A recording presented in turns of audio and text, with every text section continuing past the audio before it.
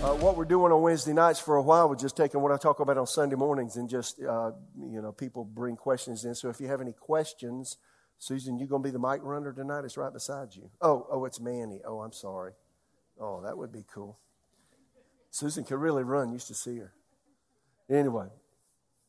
If you have questions about anything, if I have time left, be prepared to ask any question. We'll get through it. I've got 7 right here that have come in. And, Sundays I'm just trying to emphasize, most people think that God just does everything He wants to all the time. And it's simply not true. He wants to. Yes, He has authority, but He's given the authority to us. And we do have some responsibility. But to listen to most people, we have no responsibility. God has all the responsibility. So truth is the middle between two extremes, right? Even the philosopher said that. So, we're trying to make some clear points there. And so we have some things to share about that. So from Sunday, I mentioned Satan and how he fell from heaven. So this first question that I have here is, and here it is, it's kind of long, so listen.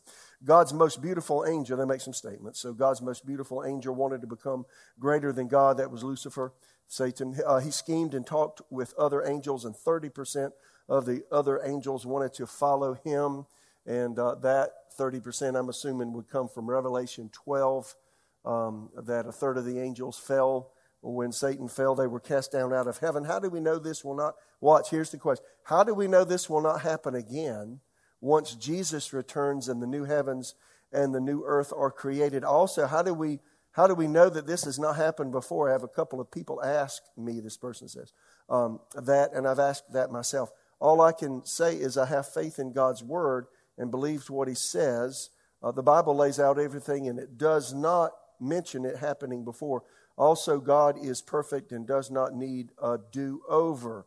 So let me see. Let me get back to this. How do we know this will not happen again once Jesus returns and the new heavens and new earth is created? So how do you know that somebody's not going to mess things up again? Well, now this is true in your personal life, and it has to be true of God. When you give a personality a free will, there's always risk.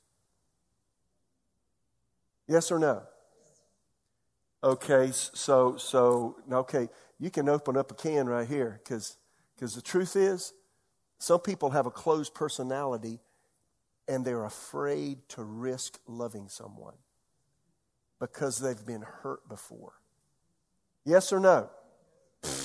Man, there's a lot of people like that. You messed me up one time, ain't gonna mess me up again. Ain't nobody gonna mess with me again. Now, God could have said that, but He didn't because He loves. So to love, to receive love and be loved, it always involves risk. Love involves risk. So before I answer this question, let me talk about that a minute. You answer this question in your own life. Are you willing to accept the risk that somebody can do you wrong just to be loved? I'm going to tell you flat out, the answer for me, unqualified yes. I would rather be loved and love than to live in a hole. How many people today live in a hole, so to speak, live encumbered by themselves, away from everybody, just so nobody can hurt me? What a terrible way to live. I guess God could have done that, but see, God is love, right? And love, the very nature of love means there is risk. Here's another thought. So here's an underlying question I think he has. So it's all wrapped up. New heavens and new earth. We're in heaven for a while. After the rapture of the church, Jesus passes out, rewards, and we come back in the glorified bodies. You got a new heavens and new earth. All the contamination elements are removed from the earth. Satan's in the lake of fire. Antichrist, false prophets in the lake of fire. All the people that worship the devil and followed him and did their own thing are in the lake of fire. It's all wrapped up. We're in a new place. And then the New Jerusalem comes down. And so can some personality mess up again? Wow, what a question, right? Can somebody mess up this perfect thing again? Wow. Now listen. Now I mentioned this when I taught. On June the 9th, 2021, I was teaching on the book of Revelation. It was actually part 35. And my notes are online. You can find it in the book of Revelation, part 35, page 5 in my notes. And I mentioned this. This shocked me when I studied it out. Did you know in the New Jerusalem, the new heavens, the new earth, at times God will allow the inhabitants of the New Jerusalem and the new earth to look down in hell. Now that's a shocker, right? Well, I thought the former things are past. They are passed away. But he didn't want these free personalities to forget what it cost for salvation. And then what happens to the incorrigibly wicked. Isaiah 66:22, for as the new heavens and new earth, which I will make, shall remain before me, says the Lord, so shall your descendants and your name remain. Verse 23, Isaiah 66, and it shall come to pass from one new, this is talking about the new heavens and new earth. Everything's already done. We're in there. Come to pass from one new moon to another, from one Sabbath to another, all flesh shall come to worship before me, says the Lord. And they shall go forth and look upon the corpses of men who have transgressed me, for their worm does not die and their fire is not quenched. Now that's what Jesus said about hell, isn't it? The lake of fire, yeah. They shall be an abhorrence to all flesh. One of my study Bibles, Dake's Annotated Reference Bible, of that verse, Isaiah 66:22, says this, all flesh, natural men on earth will be permitted to look into eternal hell at certain openings and see the punishment of rebels forever. Watch as a perpetual warning against sin and transgression. Don't forget the gates, nothing in the Bible says the gates of heaven are ever shut. You can be in there, but because you have a free will, if you want to leave, you can't. But where are you going to go? I mean, where are you going to go? The devil saw him open. He said, hey, I can do it. And look what it cost him. So we're in eternity. We're in our glorified bodies. Could you make a choice to walk away from God? Wow. You know, iniquity was found in Satan. We looked at it Sunday in Ezekiel 28. He actually created sin within himself. Could we walk away from God? We have a free will. So, you know, I've thought about that, and it scared the bejeebies out of me. And I've said, God, I don't ever in my heart want to walk away from you. So I practice now not walking away from God. You get it? While you got all the mess around you, temptations are there, so all this stuff's there. I just practice now. I'm not going to walk away from you, Lord. I'm not going to give in to my flesh now because I don't want there to be any tinge of possibility in eternity future that I would ever do something so horrible. Would you? Boy, see how quiet it gets? Boy, never thought about that. I know. Isn't that something? So again, the major point there is to be freely loved. There is always a risk. So if you're young and you're not married, is it a risk to get married? Oh, yeah. Susan took a risk marrying me. Did you? I took a risk marrying Susan. And now 42 and a half years into it, it's worth the risk. Yeah. And you know, having babies is a risk. But now we look back on it, we have 4, it's like, yeah, it's worth the risk. You mean having grandbabies? That's cream. That's the cream on top of the pudding right there. It's like, yeah, it's worth it. So again, you know, you get, or something happens and you're alone in life. Maybe there's a divorce or there's a death and you're alone. Is love worth the risk? Isn't that something? You know, you've been hurt, taken advantage of. Maybe you're young and hurt. Somebody's watching. You've been hurt. You're young. You've been taken advantage of. Y'all, it's worth the risk to love. That's 100%. There's just nothing like love, is there? God is love. There's just nothing like it. And to know somebody loves you, pretty good. You know, one of our nieces, we had how many people were at our house Sunday? I didn't even count. Did you count? There were like 15 or 16 at least. You know, we had a little birthday thing. But one of the nieces, Susan's nieces, She hugged my leg. I'm big, tall, she's short. So she hugs my knee. And so I'm thinking, when she hugged me, I thought, no, it's good to be loved.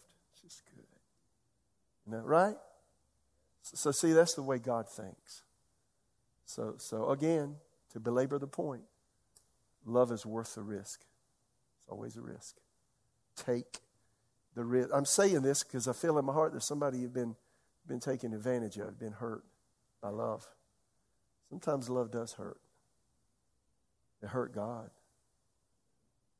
He had to give his son away to get you back. It was worth the risk. Yeah? Woo! Man, you can get philosophical right there, can't you? Number 2, second question. What do you think happened to the Spirit? Oh, wow. Here we are. Yeah, okay, here we go. I told somebody this before service. I was in Chennai, India, having a pastor's conference. All these pastors there, during the day. And then we had question and answer time. Guess what the first question was? I mean, you think it'd be something, about how to help people, how to get people saved, how to have a church service. No, here's the first question.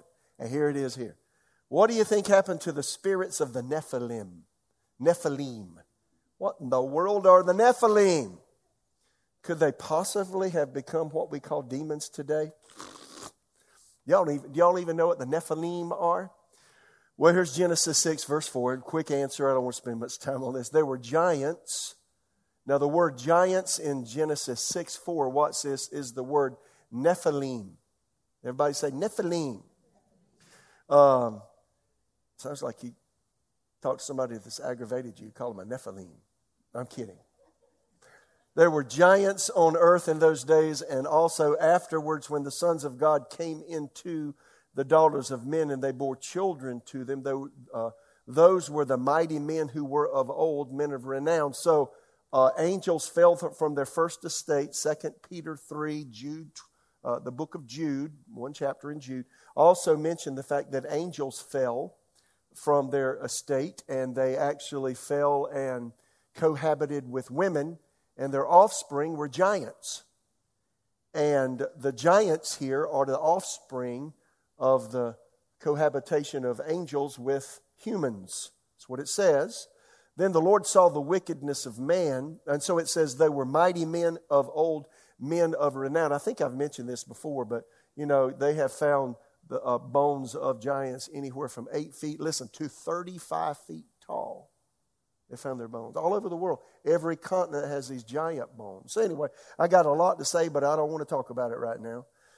There is a book entitled Giants, Fallen Angels, and the Return of the Nephilim by Thomas Horn. I've almost finished reading it. I got about 70% of the book read. It was interesting.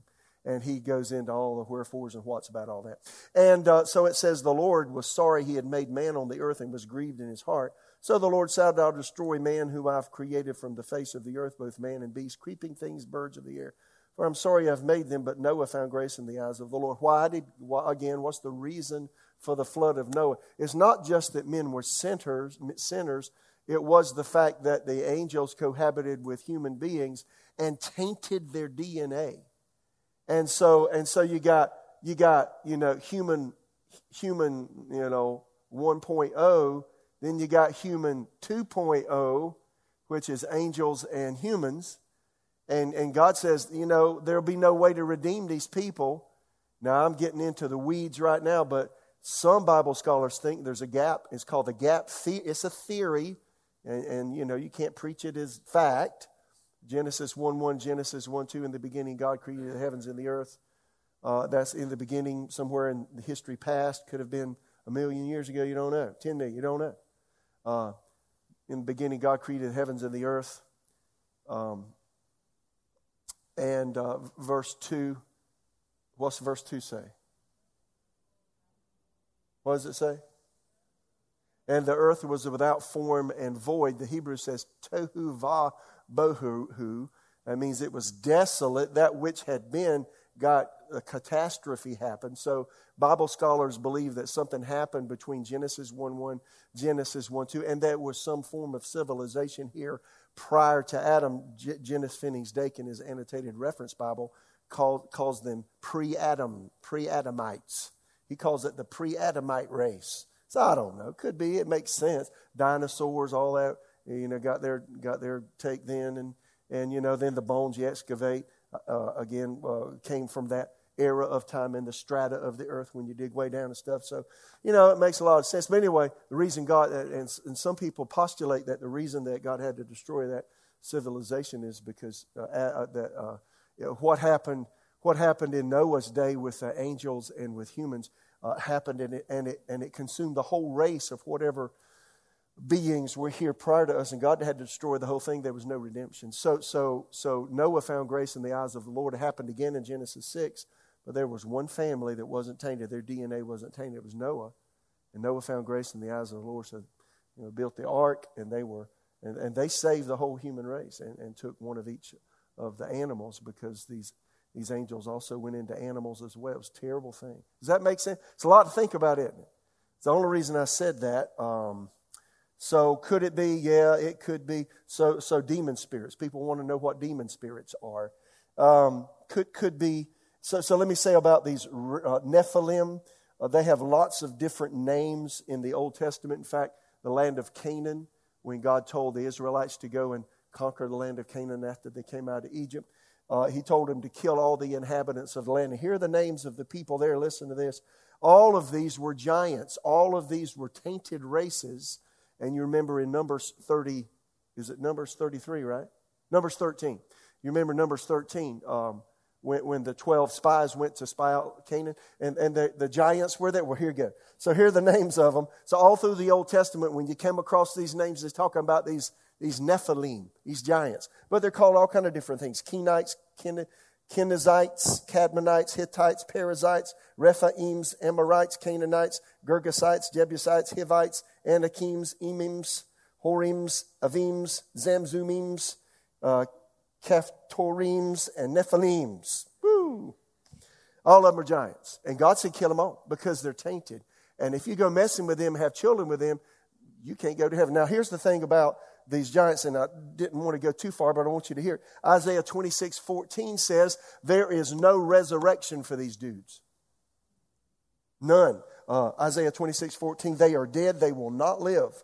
They are deceased. The word deceased there. Several times in the Old Testament, the word dead, the word deceased, is actually the word Nephilim. And that's what that word, if you go look it up in the Hebrew, that's what it says. They are Nephilim. They will not rise. Therefore, you have punished and destroyed them, made them all their memory to perish. So, there is the resurrection. I'm getting off into the weeds a little bit, but Daniel 12, John chapter 5, 25, 26, 27, Jesus talked about the resurrection of both the righteous and the unrighteous. Daniel said, Daniel 12, there'll be the resurrection of the just and unjust, the righteous, the unrighteous. You do realize that even people that don't know the Lord, when they die, one day their physical body will be resurrected.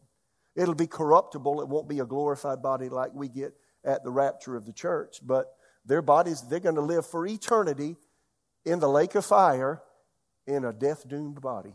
What a horrible thing to think. Would you want the body you got now to resurrect? No, I want a new one. I want one that's better, right? Well, that's what the Bible says. But these Nephilim, they have no resurrection. Why? Because their DNA was tainted. And God won't let them into eternity. They don't get to resurrect. Now, and the reason I said all this is because will you think about it? I want you to think about it. So the thing that's challenged me, Revelation 13, Revelation 14, Revelation 20 for sure. I think there's one more passage, Revelation 20.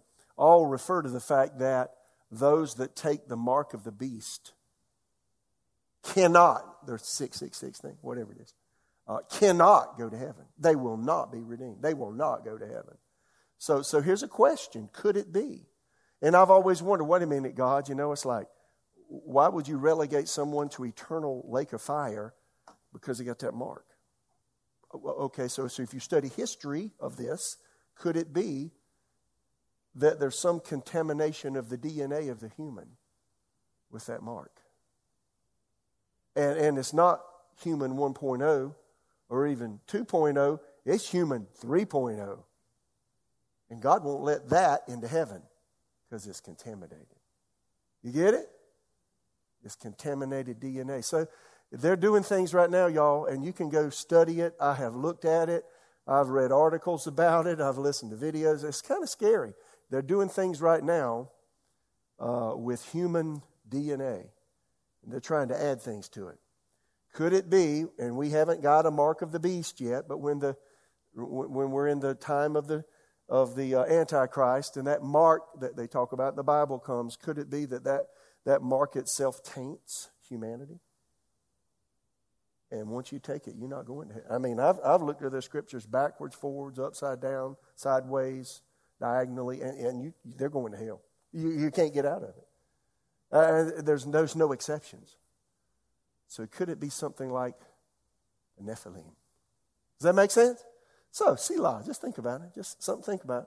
I don't know about you, I'm going to walk with God, and I ain't putting nothing in me that's going to make me 3.0 human. You got it? So just think about that.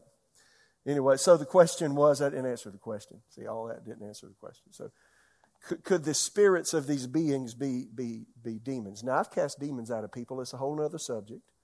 And they are real, and I have had them manifest in my presence. And they are snarly and weird and strange. But we do have authority over them. But see, the very act of demon spirits, and Jesus cast demons out of people. But see, a demon is some kind of a personality that wants to get into a human or get into an animal. Remember in Mark 5, the madman of Gadara? The devils came out of him and they went into pigs, 2,000 pigs, and they committed suicide, falling over the cliff. So demon spirits. In fact, when people used to live close to the land, animals would go crazy. You have a crazy animal. My daddy had a dog that went crazy before, a Doberman Pinscher, and he had to shoot him. Before my daddy shot the dog bit him, and my daddy had to get 14 shots in his stomach because he became rabid. Well, could it be also with that rabidity? I'm not saying all rabid animals are this way. Could it be demon spirits that gotten involved too? You can have a horse go mad. You can have a cow go mad. You can have a donkey. I've seen some pretty crazy animals in Ethiopia. I'm sure some of them were devil possessed. Anyway, the point is demon spirits want entry into humans. Not fallen angels don't necessarily want to get into humans, but so where did they come from? You don't know. So some people postulate that maybe it's the spirits of these creatures, whatever they were, these giants. You just don't know. So it's a great question for thought, but at the end of the day, salvation is not going to hinge on it, whatever you think about it. Is that good? Question 3 on the issue of parental authority. When do you think a child becomes of the age of accountability? And that's a really good question that, you think you'd have a real solid answer to it. You can get a roundabout answer. The first thought I had about this question, when does a child become of the age of accountability? So I think the background of that is, and I have the belief system that if a baby dies, and even though we're sinners, we're born into sin, Psalm 51:5 says, all have sinned, fall short of God's standards, Romans 3:23, yada, yada. But if a baby dies, they go to heaven. How many believe that? Do I believe babies go to hell? No, not even one. I never believed that. I've done funerals for babies. I love those babies. I've done funerals for little 2-year-old and 3-year-olds and stuff and 10-year-olds. That's a terrible thing. But no. Somehow I believe God's got grace that'll cover them, don't you? And that the sacrifice of Jesus will cover a personality that hasn't yet learned the difference between right and wrong, right? So perhaps when you come of age and you understand the difference between right and wrong and you choose the wrong instead of the right, that's when you become accountable. Romans 7:9, this is King James, New King James Version says this, I was alive once without the law, but when the commandment came, sin revived, and I died. When was he alive once without the law? Well, perhaps as a child. Makes sense, doesn't it? So here's another thought about that. So what age is that? I don't know that there's a particular age. I do have thoughts about it. Jewish boys particularly go through even now bar mitzvah. Now they might not do it the Jewish way the Bible talks about, but in Jesus' day and prior, at age 12, a Jewish boy had to memorize the Pentateuch, first 5 books of the Bible: Genesis, Exodus, Leviticus, Numbers, Deuteronomy. It's called the Pentateuch. It's called the Torah. And generally, when the Bible talks about the law, it's talking about those first 5 books. You get it? And Jewish boys, listen, had to memorize every single word. Yeah, by the time they're age 12. Age 12, they get up and they recite Genesis, Exodus, Leviticus, Numbers, Deuteronomy. And then they say, "You a man, son. You're not a boy. You're a man. Come here." Give them a stamp. You're a man. You're a big dog. How many of your kids have done that? Don't raise your hand. That's a pretty big deal, right? So for them, that was their age of accountability. So for us, we don't do that. So I've always said this: when a child knows the difference between right and wrong and chooses the wrong and not the right, that they become accountable. They become accountable. And so that's when they need to come to Jesus and be born again. And, you know, the human heart is completely wicked. How many know that? I mean, you think devils are bad? Maybe humans are meaner. Because they'll take advantage of you. They'll eat your breakfast, your lunch, your dinner, take your house, take your car, steal your stuff. They'll just take everything you got and then kill you. I mean, humans are mean. And you know what I've been thinking about lately? We got a whole culture right now, and it's mean. Have you noticed how mean people are getting? They're mean on the road. They can be mean walking. Now, there's some really nice people too, don't get me wrong. But our nation's changing. Have you figured that out yet? Crime rate's increasing. Why? Because of the wickedness of the human heart. That's why we need to get people born again. So ask yourself, ask your children, ask your grandchildren, ask your friends, are you born again? Because without the new birth, you can't go to heaven, right? Ooh, just something to think about. Number 4, would you give some practical ways to hear God's voice and know it's God? I've never heard anybody say it this way. And know it's God and not odd. So how do you know when you're hearing something it's God and not just you know, whatever? So I do have some practical things to say about that. I've talked about this before, but Romans 8:14 through 16 says this: "For as many as are led or guided by the Spirit of God, these are the sons," or literally mature sons of God. "For you did not receive the spirit of bondage again to fear, but you received the spirit of adoption, by whom we cry out, Abba, Father." Abba's in term of endearment. My very own Father. Oh, my Father, my very own Father. Verse 16, "The Spirit Himself bears witness with our spirit that we are the children of God." So these verses, as many as are led or guided by the Spirit of God, they're the mature sons of God. So how can you be led by the Holy Spirit? Proverbs 20:27 says this: "The spirit of man is the lamp of the Lord, searching all the inner depths of his heart." So, all of us need to learn for us what the voice of God is to us. And you've heard me say this before, but to be repetitious, which is one way to learn things, say it over and over. When I first came to the Lord, my pastor said it. We had guest speakers say it. Then when I went to the Bible schools I went to, they said, "Well, God said, well, the Lord said." Well, the Lord talked to me one day, and here I am, just an ignorant newbie. I didn't know anything about anything. It's like, what's he sound like? What's his voice? I need to hear that voice. And nobody would tell me. And finally, Kenneth Hagin one day, when I was in Tulsa, going to Bible school, he said this, and it made sense to him. He said, "Nobody can tell you what the voice of God sounds like." And he said this: "You've got to learn that for yourself." Then he said, "It's really trial and error. You got to figure it out yourself. It's very personal. And see, the way God speaks to me may not be exactly the way He speaks to you. He understands your thoughts." Psalm 139 says, "afar off," right? So that means He understands the syntax of how you think, the word, just how the words are arranged. He understands the colloquialisms that you use to talk to yourself, because everybody's got self-talk. I hear Susan in the bedroom talking to herself. And then she hears me upstairs talking to myself, right? And you hear people, you tooling through life. That's self-talk. So He knows how you talk to you. And you've got a running language in your head at all times. Yes or no? So see, God knows that running language. Now, if you start answering yourself, you may have a problem. You got some people that might. I'm kidding. So anyway, you got to figure out how God speaks to you. I've had him use my colloquialisms, some of my old South Carolina lingo stuff. But he knows how you, or sometimes he'll use one word because that word means something to you. For me, I love words. I love the etymology, the origin of words. And I've got books about that. So he knows I love words. He'll just give me a word. And I'll say, what? He won't even tell me what it means. So wait a minute. Because he knows me. And then sometimes he'll just speak a word. I know exactly what he's meaning. It's a word I understand and know. And he just does that. So you got to find out how God speaks to you. But here's what I suggest. Keep a journal. If you think God's saying something to you, write it down and see if it comes to pass. If it doesn't come to pass, it obviously wasn't God because he doesn't make mistakes. Right? So suck it up, Buttercup. If it didn't come to pass, it ain't God. So, I mean, But see, don't tell everybody, well, I believe the Lord said. Well, don't say that if you don't know. And if you don't have the track record, write it down. And then if you look at it and say, well, that wasn't God. Shoot, I don't know what that was. That was wishful thinking. Well, just say, okay, well, nobody knows it but you. Right?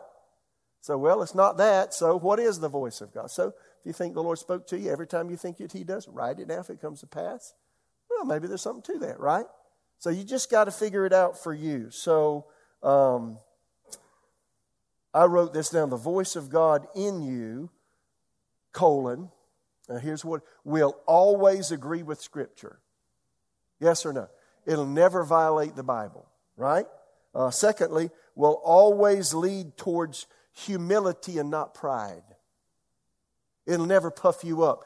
I wrote this in my notes. First Bible school, I think this was in 1977. There was this guy. I was like 19 in 1977. And this guy, he had a family, he had kids. He came to our Bible school from another state.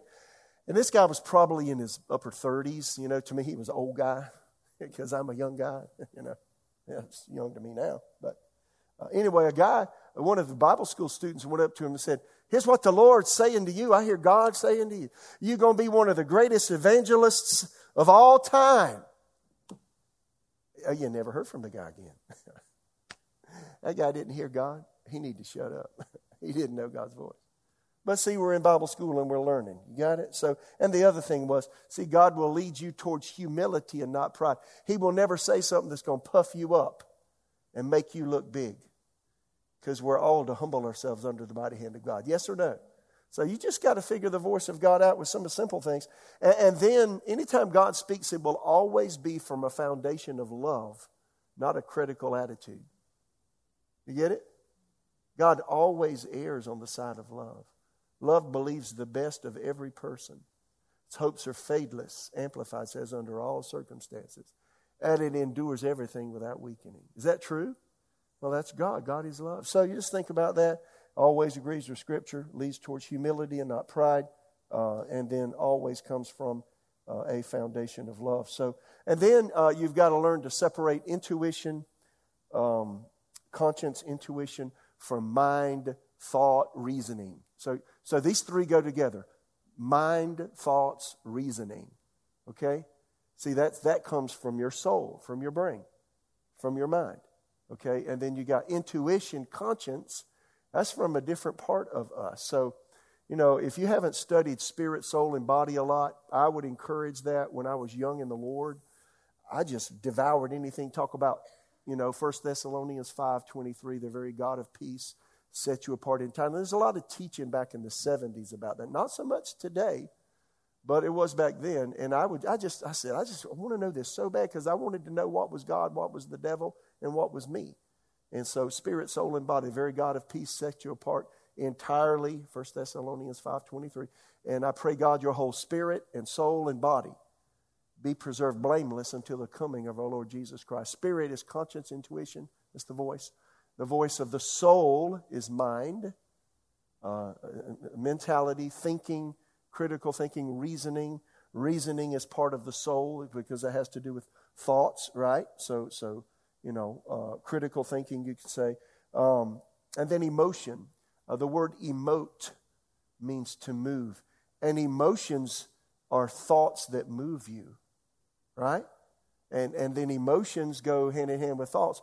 If you're feeling something, if you're healthy, you're thinking something. Now, somebody's, chemical imbalance, they have a chemical imbalance and things in the physical brain aren't working properly. and you can feel certain ways, okay? But if everything's working like it should, normal emotions come from thinking. So if you have an emotion of melancholia constantly, you're down a lot, what are you thinking about a lot, right? Or everybody gets up one day and it's like, I don't want to be around anybody today. You know, you just kind of in a dump.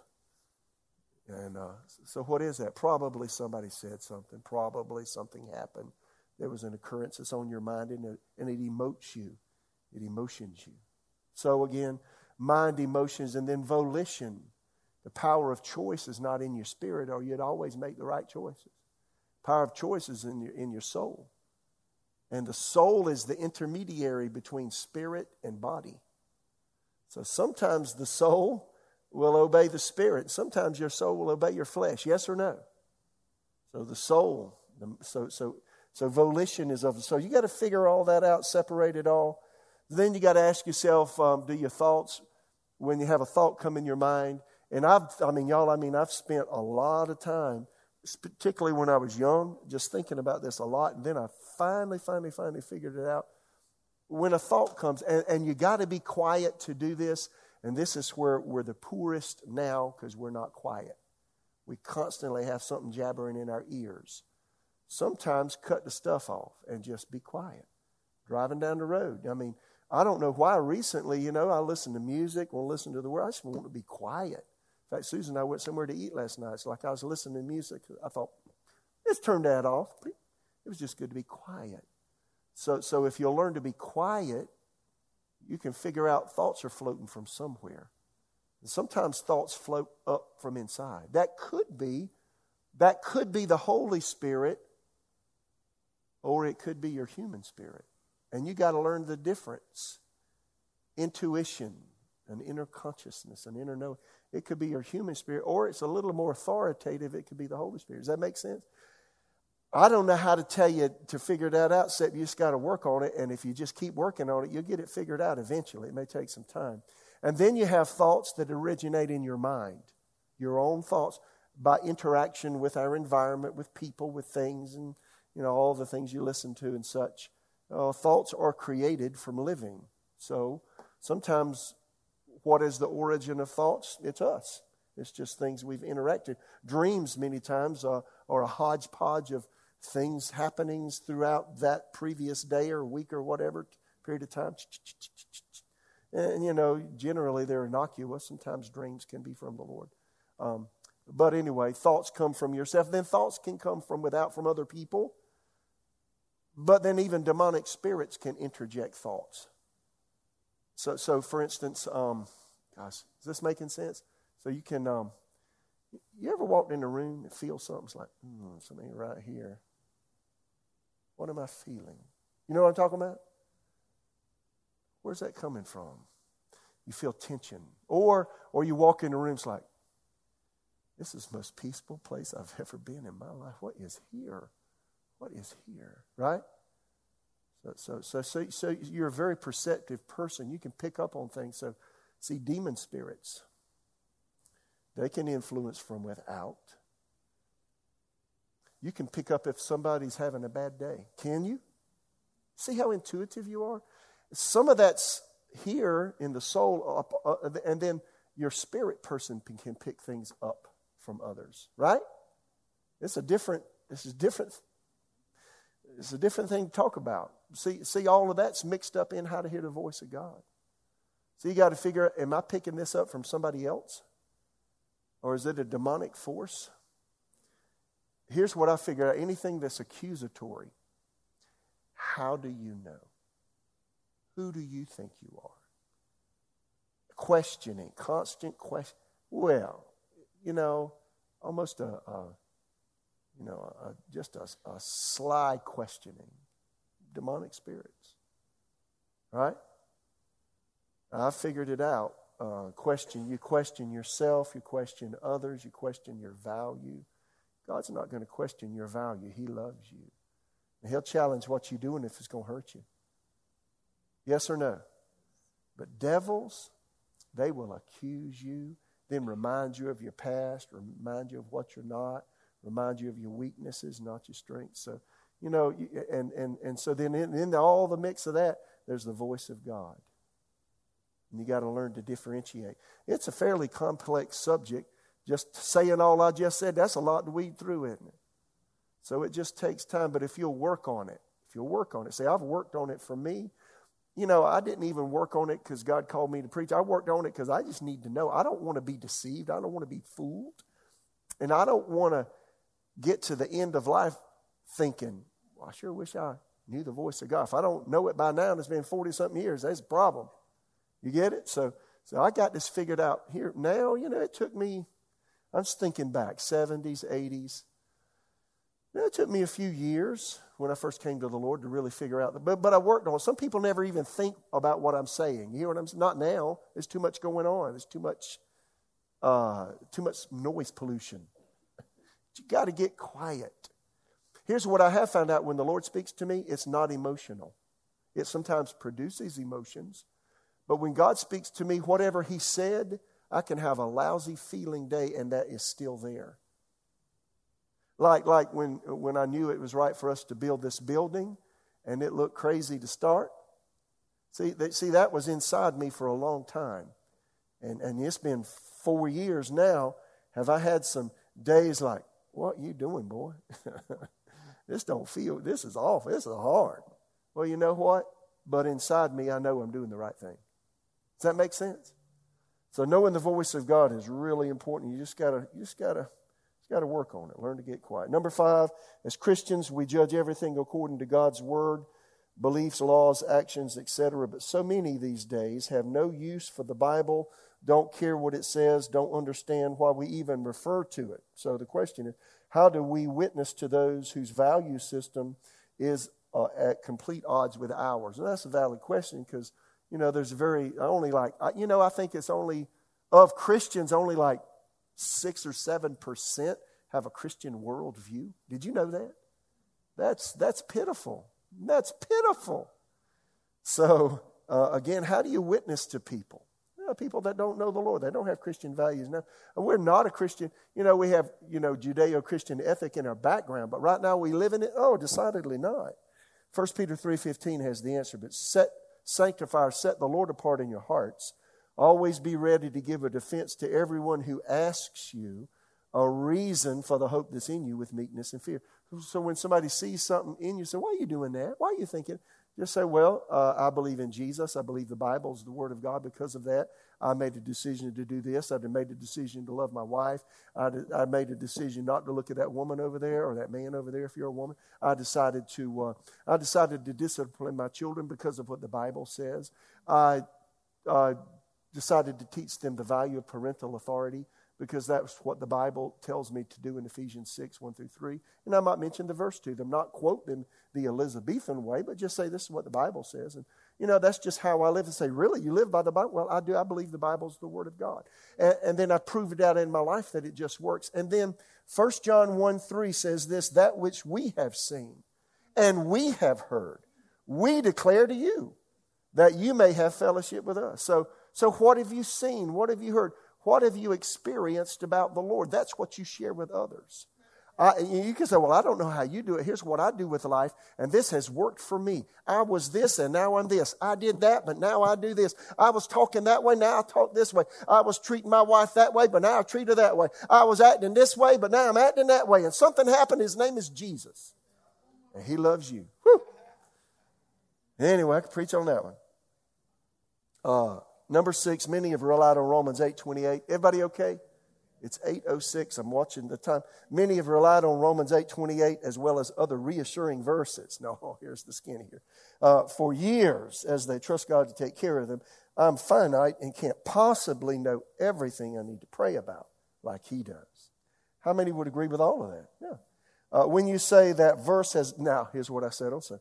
That verse has been taken out of context. Unless I pray, does that mean any future? Does that mean any future? My protection in the future, my protection and provision are now up to me rather than God. That if I don't pray, He won't help me. Whoa! Or if I don't pray over a certain area, he won't or can't protect me in that area. That's pretty scary. You're right. That's right, scary. So the truth is somewhere in the middle. A lot of people have reneged on all responsibility and it's all in God's lap. Others are so OC, obsessive and compulsive, they got to dot every I, cross every T, and check it 6 times.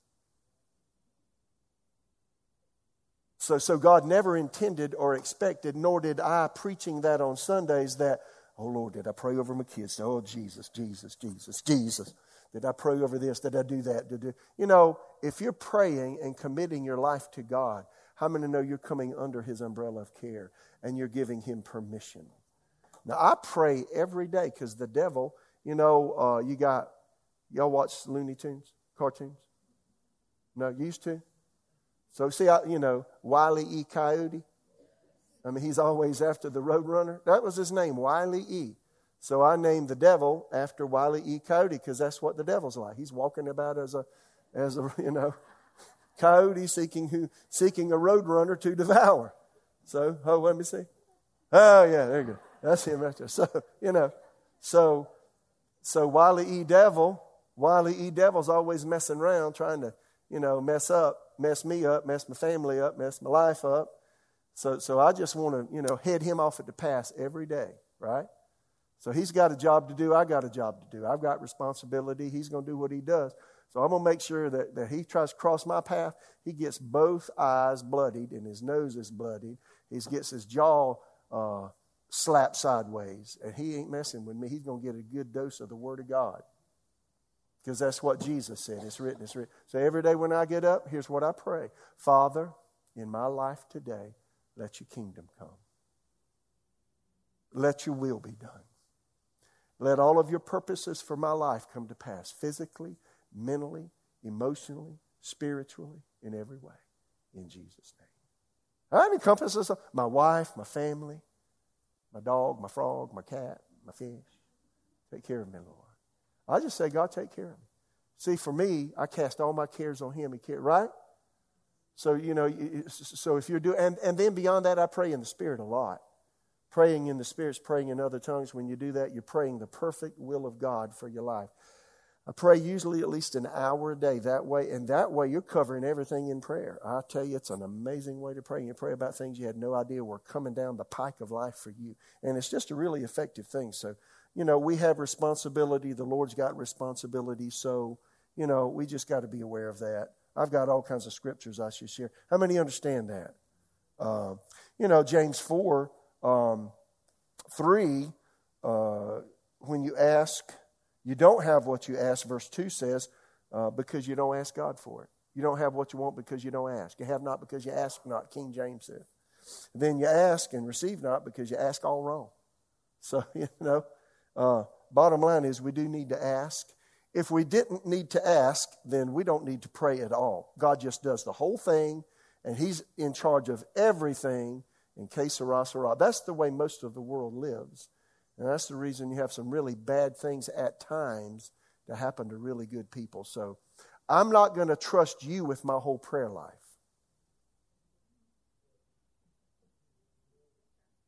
And you shouldn't trust me with your whole, pastor's praying for me, I got this today. Well, that might be true, but you ought to be doing your own praying. Well, there's somebody in the world God can have pray for me, but what if they got tired? What if they got a bellyache and they're throwing up and they can't pray? And then your ship is sunk right then. What you going to do? You see what I'm saying? So develop your own prayer life. We're responsible. I got a lot to say about that, but I have limited time. Here's the last one. I want to have a pure heart so I can see God. How can I ever get a pure heart? Well, the really amazing news is you got one. If you're born again, you got a pure heart. Well, I know a lot of Christians that ain't pure. I said, if you're born again, you got a pure heart. I know a lot of Christians do things they shouldn't. I said, if you're born again, you got a pure heart. God took the worm out of your apple core. And you're all cleaned up inside. Yes or no? See, that's the vantage point you have to think of as a believer. The thing that got me out of the dirt and out of the mess when I was a young guy, all twisted and gnarled up with sin. When I came to Jesus, I found out, 2 Corinthians 5:17, I become a new creature in Christ Jesus. Old things are passed away. Behold, all things are become new. And I got up every morning and said, Lord, I even said it this morning. Lord, I want to thank you. I'm a new creature in Christ Jesus. Old things are passed away. All things are become new. Thank you, thank you, thank you, thank you. I'm new inside. The new me's inside. The new me's taken over. Isn't that great? And then the prophet Ezekiel said, am I right? Wait a minute. Yeah, Ezekiel 36. I'll give you a new heart, put a new spirit within you. I'll take a heart of stone out of your flesh and give you a heart of flesh. What does that mean? Inside me is the nature of God. Inside you is the Holy Spirit if you're born again. Inside of you is God's life and nature. Jesus said, I am come that you might have life. The Greek word is zoe, Z-O-E. It's pronounced Z-O-A. Zoe. You have life in the absolute sense. You have God's life and nature. You've got love and joy and peace and long-suffering and gentleness and goodness and faithfulness and meekness and self-control inside you. Just got to let it out by renewing your mind. So, when you think about life that way, see, I have a pure heart. I just got to get my mind to agree with my heart. I got to get my mind renewed. And that's what Paul told us we got to do. Besides that, Jesus said, John 17:17, set them apart, sanctify them through your truth. Your word is truth. The more I get the word in me, the better I'm going to live. The more my inside shines outside if I'll get the word in me and clean up my head. Psalm 119, 9 through 11, I'm done. How can a young man cleanse his way? By taking heed according to your word. Now what we're talking about is, everybody say sanctification. There are 3 levels of sanctification in Scripture. Number 1, where we are positionally sanctified in God. That is, we become new creatures in Christ Jesus. Sin nature is removed from us. Our position before God in Christ is we're a new creature. Yes or no? That's your position. And then there's daily washing, daily sanctification, or progressive. That is, you're getting a little bit by little bit. You're changing from as one of my Asian friends said, from glory to glory. From glory to glory, right? Thank you, brother. Yeah, that's right. Shut me up. That's what I need to do. And then there's final sanctification. When you get your glorified body, woo, you'll know even as you're known, and you'll be pure just like He is pure. Isn't that good news? So anyway, until then, we're in process, but my heart's clean. If you think about the fact that God has cleansed your heart, it helps you a lot overcome your past. If you think you're just a bad person, you'll still do bad stuff. But if you know inside of you is His nature, that's why God, He lifted us up. Jesus came to lift us up.